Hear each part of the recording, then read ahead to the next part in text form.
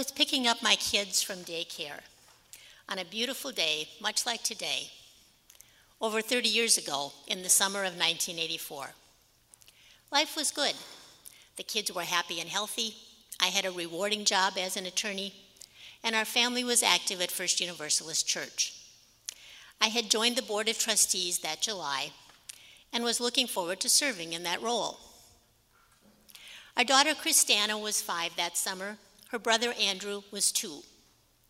They had been in the same daycare home for 5 years. I loved our daycare family. Khadijah had grown up on a farm like me and was a gentle, calm presence. Her African-American husband, Ahmed, was an MTC bus driver who was often around during the day due to working split shifts. Their daughter Amina was 3 years older than Christiana. Their son Omar was born 7 months before Andrew. Amina and Omar were Christiana and Andrew's best friends. However, that beautiful summer day soon took an unsettling turn. As we were walking to the car from Khadijah's house, Christiana looked up at me and said, "Mommy, what does it mean to be Black?" As most parents do when confronted with a difficult question, I stalled for time by posing a question of my own. "Why are you asking that, honey?" In addition to buying time to think, I was genuinely curious as to what had prompted Christiana's inquiry. Christiana explained to me that they had been swimming at the Lyndhurst pool that day and that she had been playing with 2 little boys in a corner of the pool where a jet shoots water up into the air. When she started to cross the pool to return to the side where Amina, Omar, and Andrew were, the younger boy asked her why she was going over there. She said, "To play with my friends." And the older boy, who she thought was about her age, said, "But they're Black." After Christiana's explanation, I still didn't know what to say. I remember thinking that because Ahmed and Khadijah had converted to Islam, Amina was in the pool covered from head to toe. I think I was surprised that this little boy had focused on skin color as opposed to someone swimming with all their clothes on. I honestly don't remember how I answered Christiana's question. I think I said something about skin colors varying with different people, and that this little boy had called Amina and Omar Black because their skin was dark like their daddy's. Perhaps I explained that Ahmed's ancestors, who came from Africa many years ago, would have had dark skin too. And I may have said that for some reason I didn't understand. People responded to people differently because of the color of their skin. Like many of you in this congregation, I am a child of the 60s. I was 14 years old when the Beatles appeared on The Ed Sullivan Show and attended my first vigil as an 18-year-old college freshman when Dr. Martin Luther King was assassinated.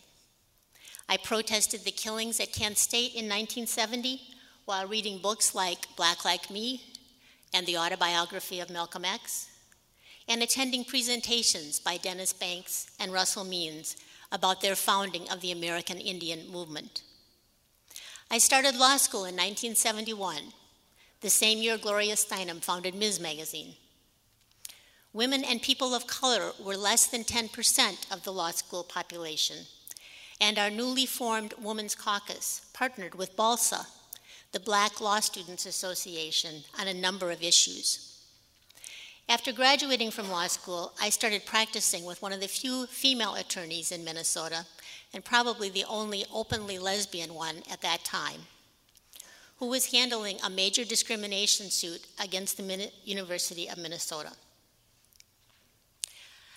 I share that information with you this morning because despite those and other experiences I had with civil rights, I still struggled to answer Christiana's question. I also struggled in my relationships with people of color over the years. I remember particularly conversations during the 1990s with a client of mine. Janelle was an African-American chaplain at a prestigious liberal arts college in Northfield, Minnesota, who talked to me about her frustrations living and working in an all-white environment where there was no Black culture, no other people of color for colleagues or friends, and no acknowledgement of the difficulties that posed for her. She shared the pain of constant daily slights, like not being able to get a cab in New York City, despite being a well-dressed woman who was less than 5 feet tall.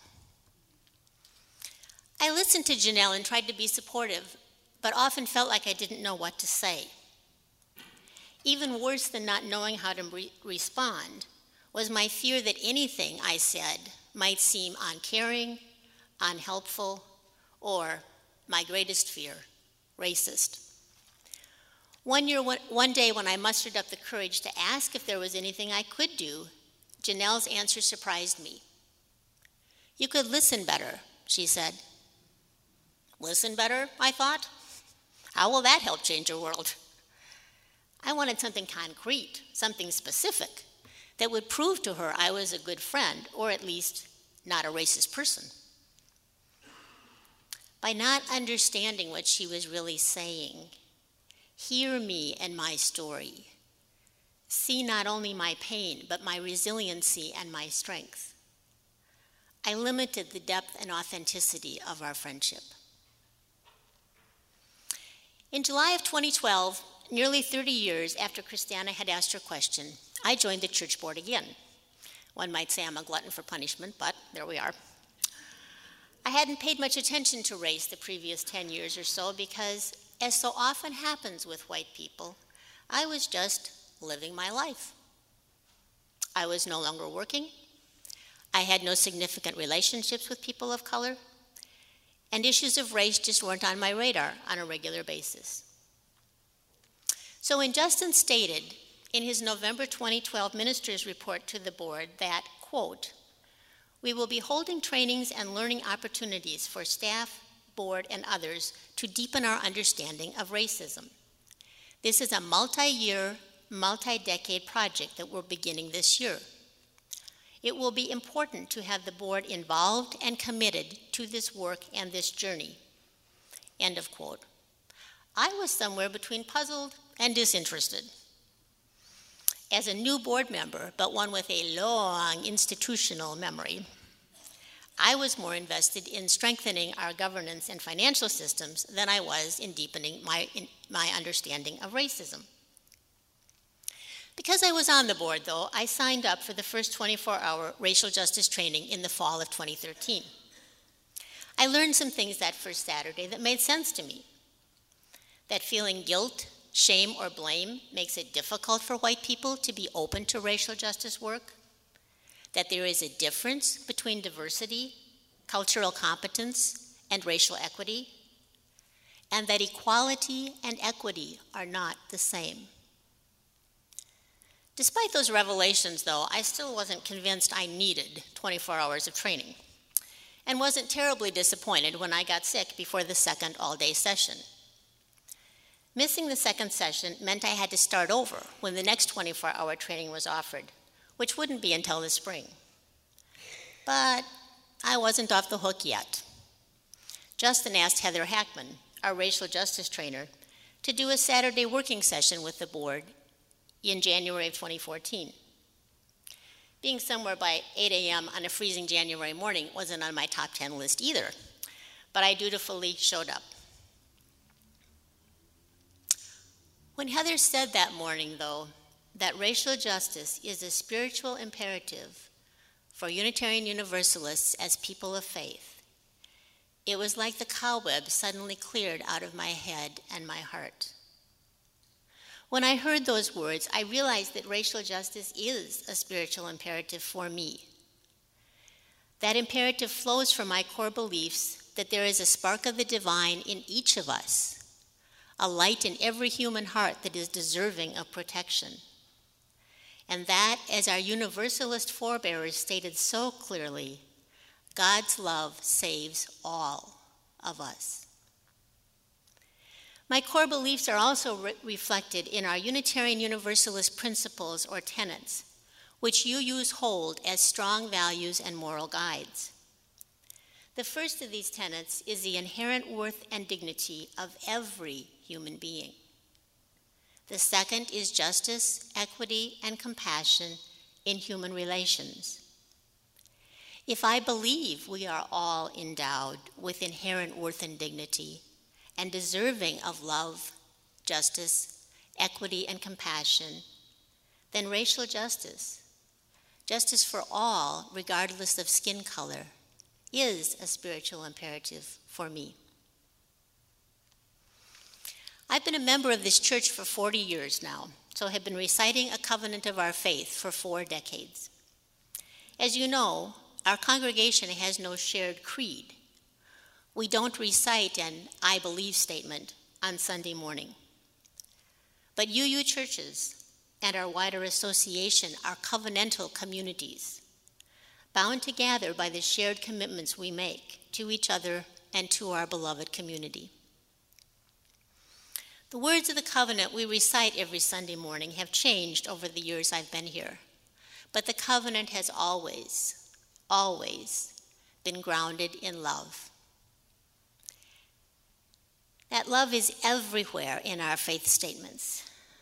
In our mission, which says, in the universalist spirit of love and faith, we give, receive, and grow.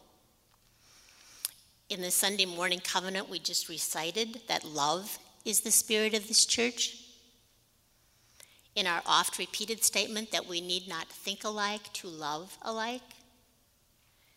And in our history of standing on the side of love in our work for justice. Because we have no shared creed, the source of that love can be different for every UU, but our covenant to be bound together through that love is what makes us people of faith as UUs. Another part of the covenant we say every Sunday is to seek the truth in love. Some of the greatest challenges I've faced over the years have been to love someone or something, a person, a memory, a tradition, and still be willing to seek the truth about that person or thing. Seeking the truth in love is, in my experience, even harder work than just seeking the truth, but it's critical to our faith journey. As our theme for this summer says, at the intersection of what is holy and what is human is a willingness to change, to shed old ways of thinking, to tell a new story. Seeking the truth in love requires us, in the case of racial justice, to shed old ways of thinking and change through learning a new story. Only then can we tell a new story. So how do we go about seeking the truth in love about whiteness and white privilege so that we can tell a new story of race? I've learned some things over the past few years that have helped me to do that. First, I've worked to let go of the guilt and shame I carry as a white person and replace it with, as Justin has often said, curiosity, an open heart, and compassion for myself and others. Second, I've had to learn the hard way that seeking the truth in love about race, whiteness, and white privilege is complicated and messy. Operating as we do out of old belief systems and assumptions, we will make mistakes, no matter how well-intentioned we are. I know, I've made plenty of them.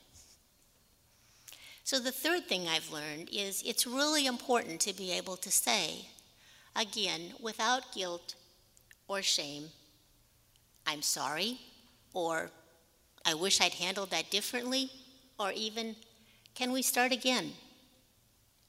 As a board, we've had to revisit some decisions we made this year because we made them with inadequate information or without using a racial justice lens. Revisiting those decisions has been time-consuming and messy. But despite the complications and messiness, the missteps and mistakes, the most important thing I've learned is that there is an amazing grace in being held by a beloved community that allows us to make mistakes and still begin again in love. Compassion for ourselves and others, being in deep relationship and in community with each other, transforms the less than thoughtful comment, the decision made without the right process, the information that should have come to light sooner, from merely painful or difficult moments to times of giving, receiving, and growing. I've learned to shed old ways of thinking through laughter, lots of conversation, sometimes tears, and always enough compassion from others and myself to begin again and again and again in love. As UU Minister Joseph Cherry said in our reading this morning, quote, "If we have any hope of transforming the world and changing ourselves, we must be bold enough to step into our discomfort, brave enough to be clumsy there, loving enough to forgive ourselves and others." My experience over the last 40 years is that many UUs, myself included, like to be right and like to do things right the first time. Because of that, being uncomfortable, wrong, clumsy, or in need of forgiveness aren't easy places for us to land. But in the end, as Reverend Cherry says, being willing to step into those places is the only thing that will change us and transform the world. Being on the board has also given me a wonderful opportunity to talk with many of you about the new story of race that is emerging from this congregation. Some white congregants are frustrated by what they see as a focus on racial justice to the exclusion of other issues that have been of long-standing concern to this congregation. I have learned from one of my best teachers at church that being explicit about race is not the same as being exclusively focused on race. We have to be clear, explicit, if you will, in recognizing and acknowledging that the institutional systems in this country, whether government, education, housing, the environment, corporate America, or even this church, are essentially systems of white power. But that explicitness does not mean that racial justice is the only issue we are committed to as a congregation, as our work in environmental, housing, and GLBT rights makes abundantly clear. Many older, white, long-term congregants like me have also wondered if this racial justice work is any different from the work they've been committed to for decades. Other questions I've heard are, where are we going as a congregation, and what can we do to make a difference? I don't pretend to have the answers to those questions, but I can share my perspective. I've come to understand that the racial justice work we are doing today is different than the civil rights work of the 60s and 70s because of its explicit focus on the system of white privilege. My not seeing or acknowledging that system was what Janelle was trying to tell me all those years ago, what limited the depth and meaninglessness of our relationship. Now that I can see it, I've had to acknowledge how much I don't understand about it, and learn to listen and learn with humility, curiosity, and openness. The issue of where we're going as a congregation and what each of us can do to help us get there is one that I've struggled with too. Like a lot of UUs, I like to use information to create clarity and develop an action plan. That's hard to do at this point in our racial justice congregational journey. Especially today, during Pride Weekend, I'm reminded again of the great work this congregation did in helping to defeat the marriage amendment and to pass the right to marry law. What's different here, though, is that there's no clear focus like those things afforded us. In addition, the pervasiveness of racial justice inequities in Minnesota, whether you're looking at housing, education, mental health, employment, healthcare, income, you name it, can make charting a course of action feel overwhelming and daunting. In part for that reason, I think our racial justice journey has sometimes felt like a walk in the woods where we are guided primarily by our compass setting. The path is full of twists and turns that limit our ability to see where we're going and is laden with downed trees, rocks, and other obstacles. What makes the journey easier, though, is we are walking together. We know our compass heading is guiding us to our destination, and we have tools to help us clear the path. My best tools of late have been the spiritual deepening circle the board has become for me, and learning more about the history of race in this country. As with all issues in this church, and I know this from having been here for 40 years, where our racial justice journey takes us as a congregation will ultimately be determined by the congregation. For those of you who would like to get involved now, there are two easily available avenues. One is volunteering with any of our 7 Faithful Action Partner organizations. Those organizations are doing great work in housing, homelessness, the environment, and other important issues with a sensitivity to issues of whiteness and white privilege. There are also numerous opportunities at church to continue to seek the truth and love about issues of race. You can join a spiritual deepening circle focused on a racial justice issue, attend a film showing and discussion, or participate in a 4-hour distilled version of the 24-hour training. There's information about these opportunities under the Justice tab on our website. And maybe there's one more question for some of us, which is, does racial justice really matter that much? In sharing earlier with you why it is a spiritual imperative for me as a Unitarian Universalist, I referenced our Universalist forebearers' faith that God's love saves everyone. Salvation isn't a comfortable word for a lot of you use, but its definition is the act of saving or protecting from harm, risk, or loss. As Justin said in a recent Liberal article, quote, "We are on this racial justice journey because our faith, fully realized, requires it, and because we know our collective wholeness and salvation is wrapped up in dismantling the systems of racial oppression that this country is founded on and that white people continue to benefit from." End quote. Racial justice work is the only way we can protect and save all of us, white people and people of color, from continuing harm, risk, or loss. Mommy, what does it mean to be Black? If I were responding to Christana's question today, I would tell her that as white people, we can't know the answer to that question, but that we could talk about what it means to be white. For us as people of faith and Unitarian Universalists, I think the real question is, how do we live out the covenant that places love at the center of our faith? That journey requires us to be bold enough to seek the truth in love, brave enough to make mistakes, and loving enough to apologize and forgive with humility. In this way, we can begin again, in love, with each other, in community, to create a new story of race. May it be so, and amen.